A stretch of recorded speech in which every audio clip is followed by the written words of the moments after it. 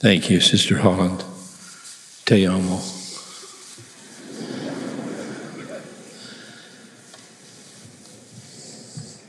In General Conference of October 2016, I told the story of my friends Troy and Deidre Russell of the Dutchman Pass Ward in Henderson, Nevada.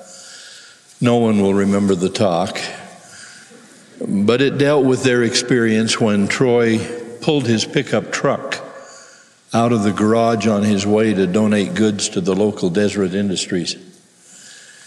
As he did so, he felt his back tire roll over a bump. Thinking some item had fallen off the truck, he got out only to find his precious 9-year-old son, Austin, lying face down on the pavement. The screams, the priesthood blessing, the paramedic crew, the hospital staff, all in due course were engaged in trying to save this beautiful boy's life. But to no avail. Austin was gone. Over time, Troy and Deidre found peace in their faith in the Lord Jesus Christ, in the comforting presence of the Holy Ghost, and in the scores of loving friends and neighbors who helped them, especially their then home teacher, John Manning. My purpose today is not to repeat that message, but it is to tell you in your university years that some of life's lessons will be difficult, and you may be asked to face more than you think you can, and certainly more than you want. In Brother and Sister Russell's case, one might think that losing a child in the nightmarish way that they lost Austin would be enough of a parental test for any young couple to face.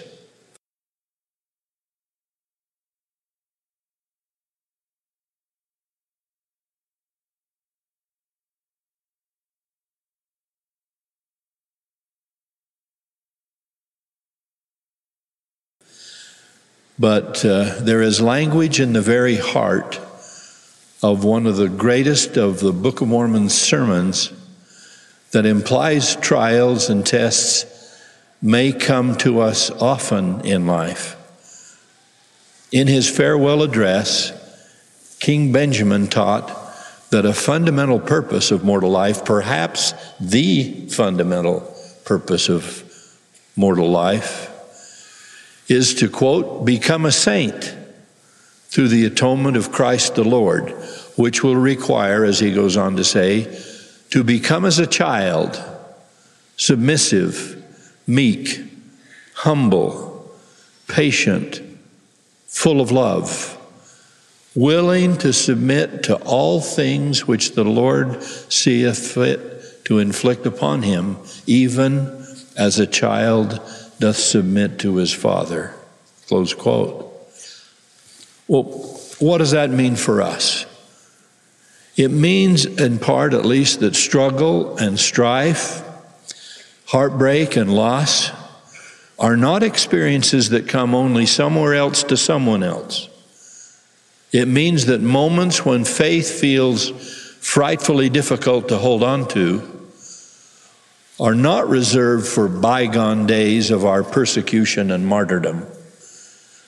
No, times when becoming a saint through Christ the Lord seem almost too much to achieve are still with us. And so it will be until God has proven his people for their eternal reward. We will be asked to submit, to obey, to be childlike. And for some of us that is difficult now, and it will be difficult then. My plea today in this university that I love with all my heart is that we practice now and be strong now for those times of affliction and refinement that surely will come. For some of us, they come now in university years. That's when faith in God, faith in Christ, faith in the Church of Jesus Christ of Latter-day Saints will really count. That's when faith must be unwavering, because it will be examined in the refiner's fire to see if it is more than sounding brass or tinkling cymbal. For some, the severity of the test may seem like a marathon-length final exam in Mortal Life 101.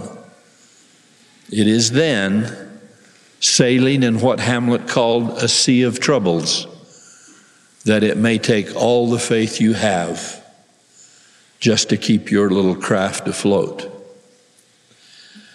But you can sail on, King Benjamin says, if you'll be childlike, submissive, meek, humble, full of love.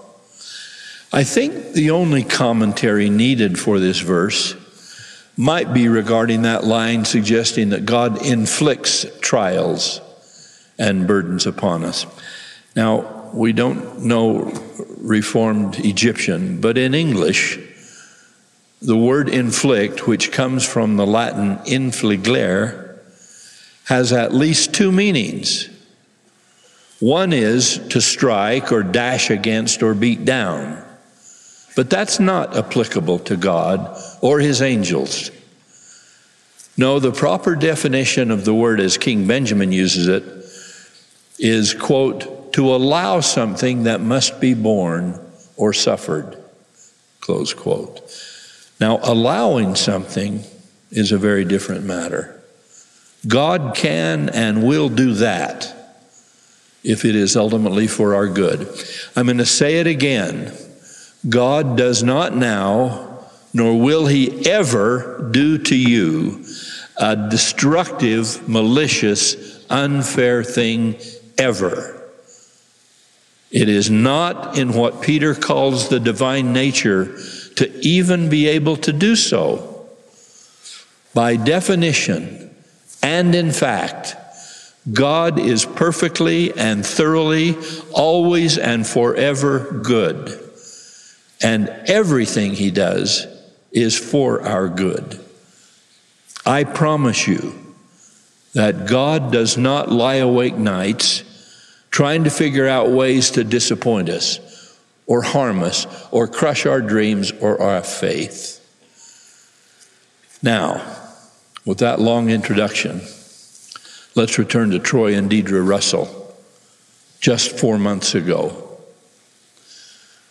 Early in the morning hours of September 8th, having spent much of the night getting her second son ready for his beginnings at University of BYU, Idaho, Deidre Russell was traveling northbound on Interstate 15.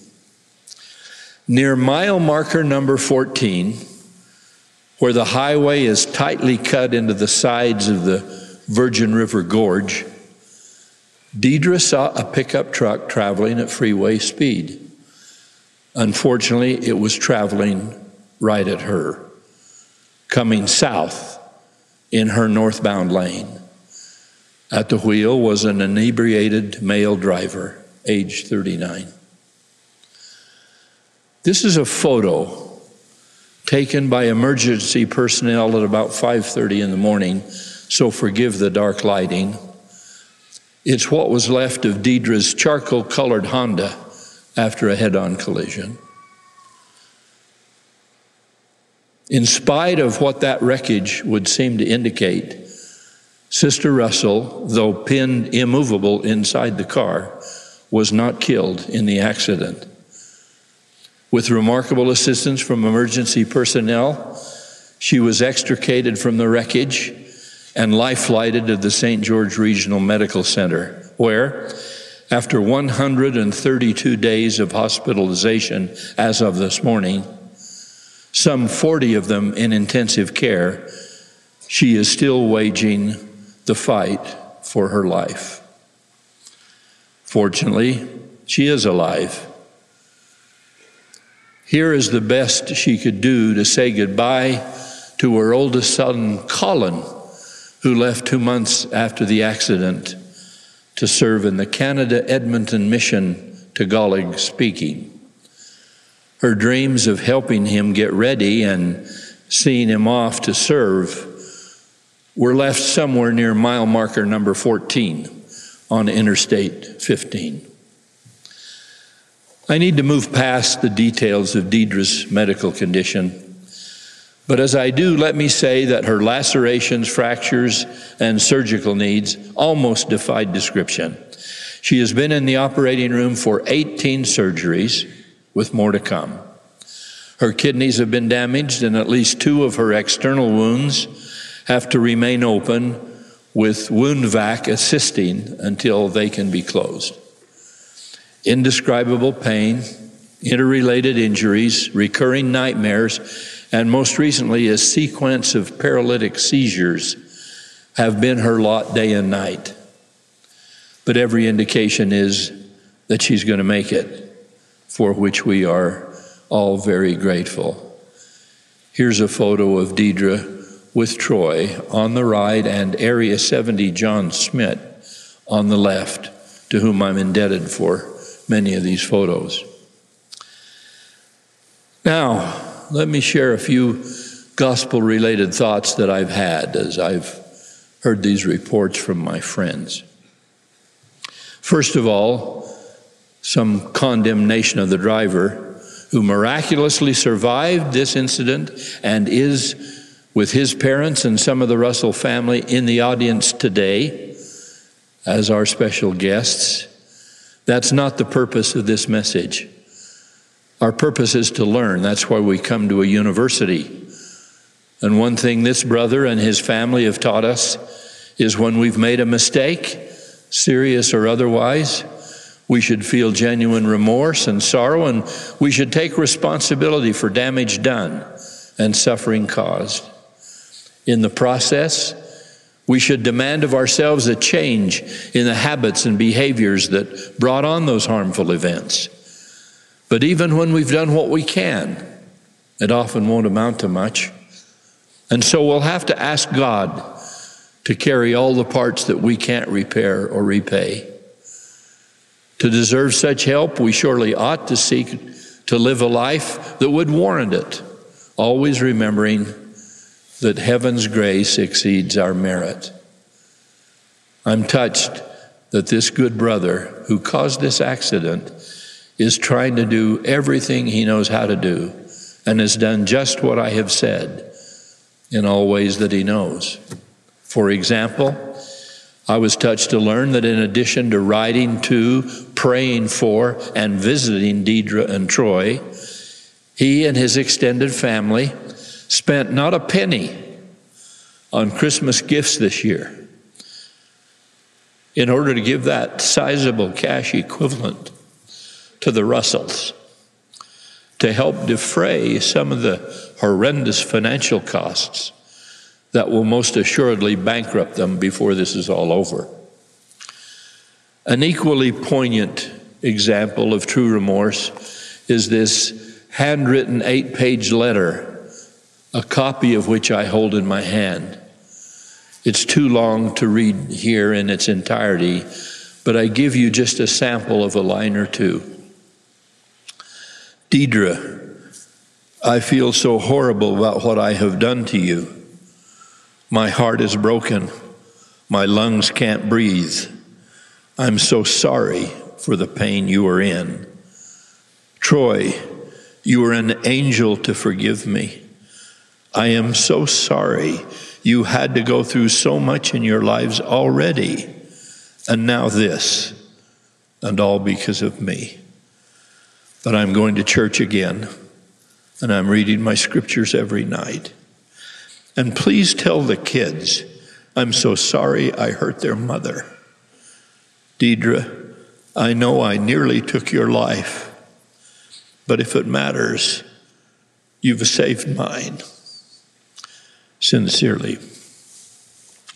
Behind what we want to be a truly hopeful and constructive ending to this story is the constant reminder, the drumbeat in my brain rain or shine, night or day, spring, summer, winter, and fall, that there is a loving reason to obey gospel laws and a worthy reason to follow gospel principles. The keeping of God's commandments really is important, and that revealed do's and don'ts are for a purpose.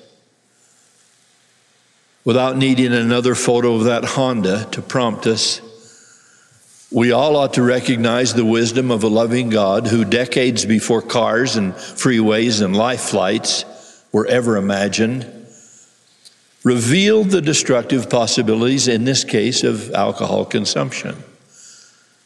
Without listing again the costs borne by the victim and the perpetrator of this accident, we ought to acknowledge the tears of a Heavenly Father who simply asks us to take care of one another, to be careful rather than reckless with the well-being of our sisters and our brothers. Childlike obedience to His parental calls and His divine warnings will spare us and others agony in the end. Thus the cry of His only begotten Son, "If you love me, keep my commandments." It is part of the apostolic burden for me to stand, my colleagues and associates in the 12, stand with the Savior in that plea, in that request. We always extend our love, always. We are morally obligated after that love to ask for obedience to the commandments as evidence of that affection. Now, please, as I have tried to speak for a moment of childlike, Christ-like, saintly submission to the trials and tribulations of life and to divine commandments, however tried and tested you may already feel, please do not walk out of here today eager to tell your absentee roommate that Elder Holland gave a devotional today on the word of wisdom. If you want to see an old man cry, do that. I pray you will find my message larger and more significant than the sorrow of drunk driving. After understanding the reason for commandments and the need to seek forgiveness when we break them, I offer a second lesson. It's the other side of the forgiveness coin. Just as the transgressor seeks forgiveness as part of the quest for relief and peace, we need to forgive, at least in part, for the relief and peace it brings us. As angry as Troy and Deidre might justifiably have been over this terrible experience, they have felt that they could not and should not withhold forgiveness for him who gave offense. As part of that motivation was because Troy has spent these last 5 years of his life struggling with his role, accidental as it was, in the loss of 9-year-old Austin. To carry that into this setting this morning, there's not one of us anywhere on this campus who has not needed forgiveness for some mistake made somewhere, sometime. Our deed may not have been as severe as the kind we're recounting today, but we've all made mistakes, and some of them were serious mistakes. I include myself in that list. Whatever the event, we all thank God for being the Father of forgiveness and for the gifts of mercy and relief that He offers us. All of it ultimately coming to us through the majestic atonement of His only begotten Son, the Lord Jesus Christ. We are to join in and participate in that offering. The Russells have done that. They've looked up to their God, and even in their anguish, have humbly but resolutely joined the Savior in extending forgiveness to one in need. They have been submissive, meek, humble, patient, and full of love. Without embarrassing them, surely they are becoming saints through the atonement of Christ the Lord. Now, a third lesson from this incident. I've never heard them say it, but like all of us in moments of suffering and pain, the Russells may have sometimes shouted, "Why me? Why us? Why again?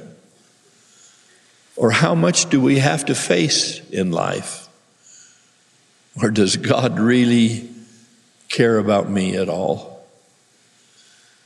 If they've asked those questions, they would be in good company.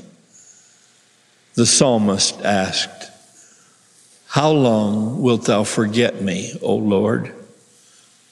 And the prophet Joseph asked, "O God, where art thou?" Even the Savior himself, in the excruciating ordeal of atonement, wondered if he too had been forsaken. But the divine answer to every one of these faithful souls, to questions uttered in the darkness of despair, the answer is always and ever the same. Be still and know that I am God. He has not left us. We are not cast off. His promises are sure. Sanctified love is constant. Quote, "The Lord of hosts is with us. The God of Jacob is our refuge." So when you're being hammered on the anvil of adversity, when your soul is being refined with severe lessons that perhaps cannot be learned any other way, don't cut and run. Don't jump ship. Don't shake your fist at your bishop or your mission president or God. Please stay with the only help and strength that can aid you in that painful time. When you stumble in the race of life, don't crawl away from the very physician who is unfailingly there to treat your injuries, lift you to your feet, and help you finish the course. We don't know why all of the things that happen to us in life happen. When sometimes we're spared a tragedy and sometimes we're not. But that is where faith must truly mean something, or it's not faith at all. In such severe circumstances, rare as we hope they are, we can fall back on Alma's reminder that faith and knowledge are related, but they are not synonymous.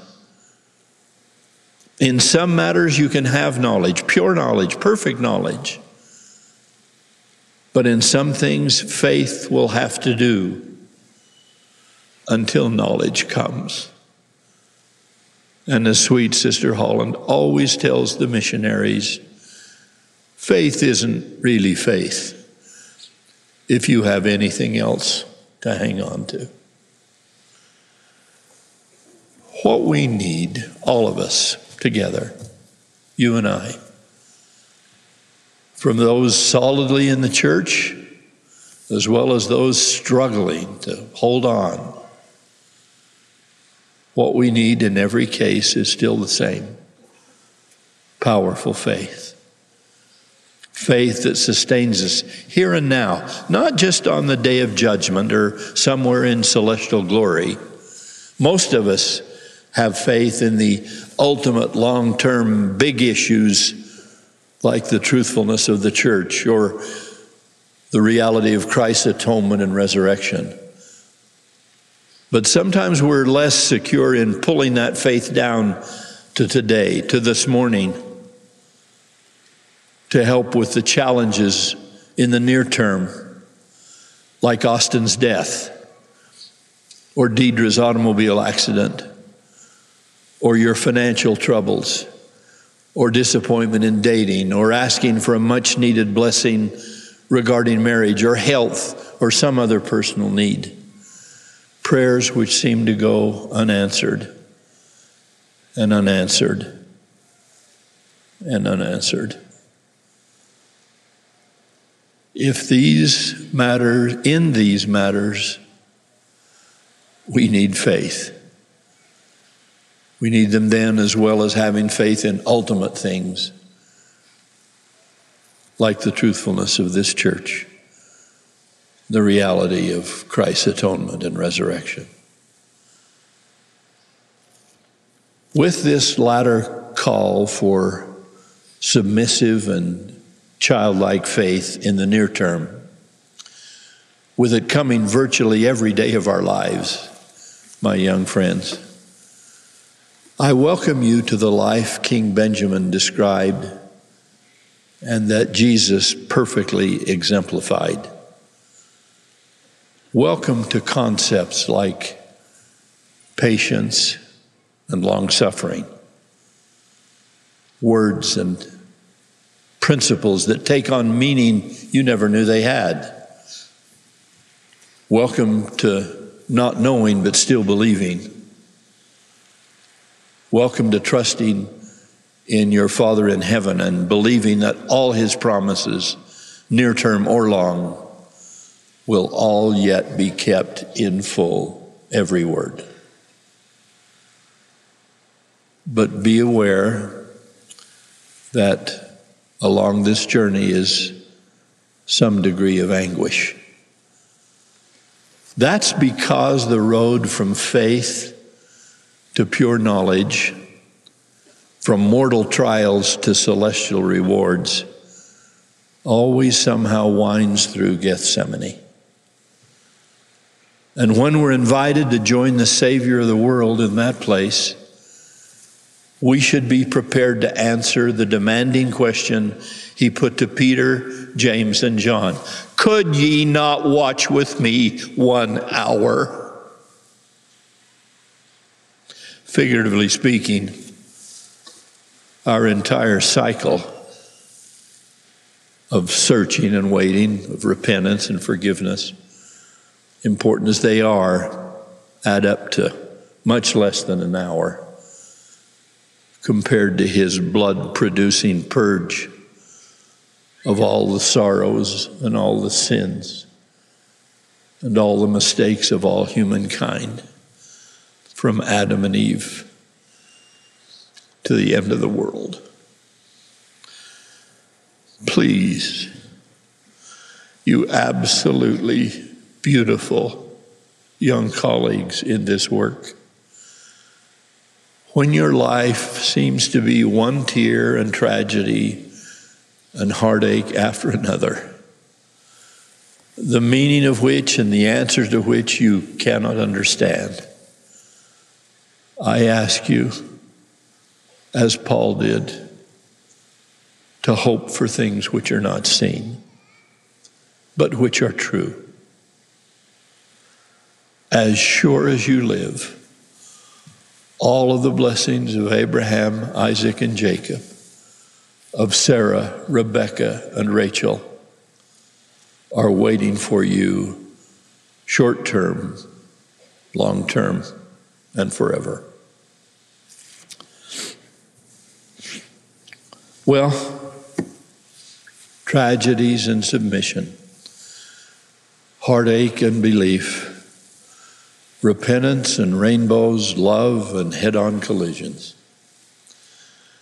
These are big boy and girl issues. even seemingly contradictory issues at times. But I promise you, in the name of the Lord, that help will come and resolve those contradictions through the cohesive power of the gospel of Jesus Christ, what President John Taylor called once the cementing and harmonizing influences of eternal truth. So, the Troy and Deidre Russells submit like the young saints that they are, and they watch the miracle of love and faith ripple out in ever-widening circles to touch literally hundreds of people.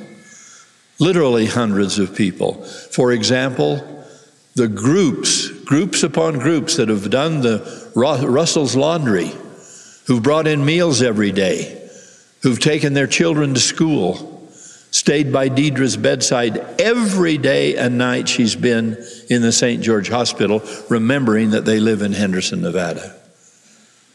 Love and faith have helped Troy drive those miles and stay with his bride fully one half of those 132 days and nights. His colleagues have doubled up at work to free him to give such attention. Meanwhile, 2 of his patients have begun reading the Book of Mormon. A close friend who over the years has refused invitations to 5 different baptisms and a baby blessing, vowing he would never set foot in a Latter-day Saint chapel, came to the sacrament meeting in which Colin spoke prior to leaving on his mission. This friend thought that was the least he could do for an absent mother lying in an intensive care unit miles away.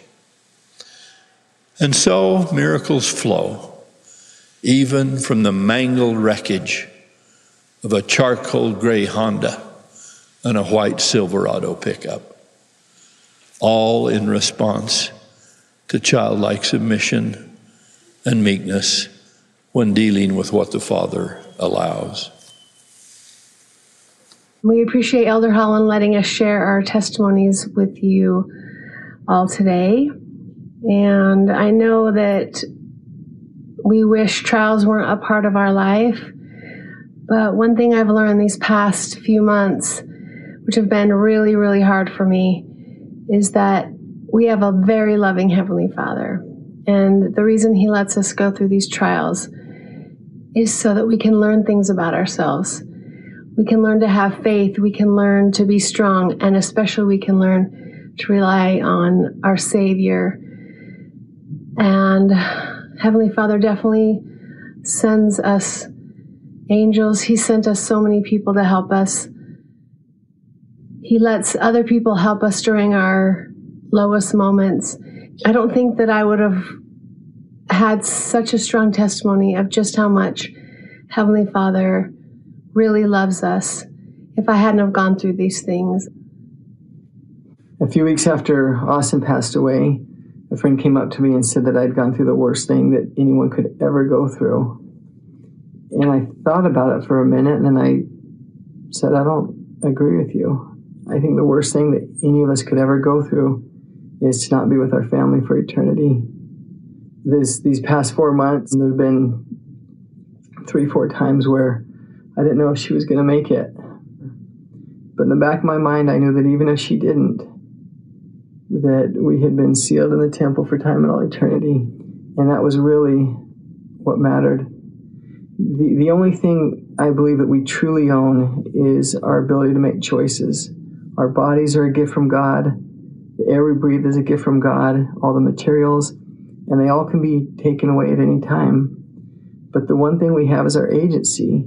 And what's so beautiful about the struggles and trials and difficulties that we have is it allows us to use our agency, whether we can forgive or not forgive, whether we can show love or kindness or help people. We hope you all know that we love our Savior. We know that He died for us, and because of Him, we can be together for as a family. And we just hope that we always use our agency to forgive others that have wronged us, to show love and kindness, and to be there for other people. And we leave this with you in the name of Jesus Christ. Amen.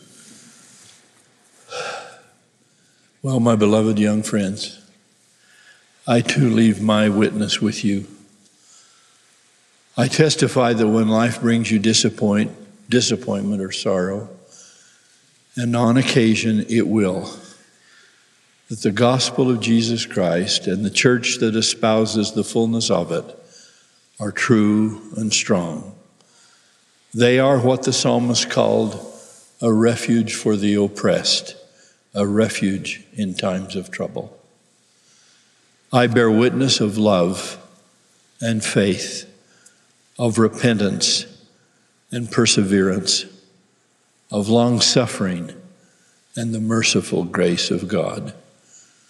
I particularly bear witness of joy at the end of the quest, some of which comes from the hard things we're called to do on that quest. I testify we are in the process of rebirth and refinement, of becoming a saint through the atonement of Christ the Lord, and will be reduced to childlike faith and humility in the course of that experience.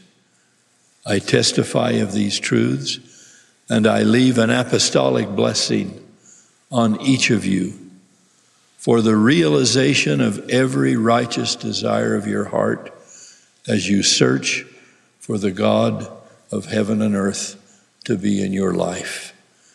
I willingly and lovingly share with you my own faith in you and with you and for you, that faith will lift you up from every burden that you feel, the ones you can carry and the ones that you cannot, and it will heal every wound that you fear now are fatal. I do so with love in the name of Him who gives the power to do such things, who Himself was lifted up on a cross so that we could be lifted up to eternal life. In the name of Jesus Christ. Amen.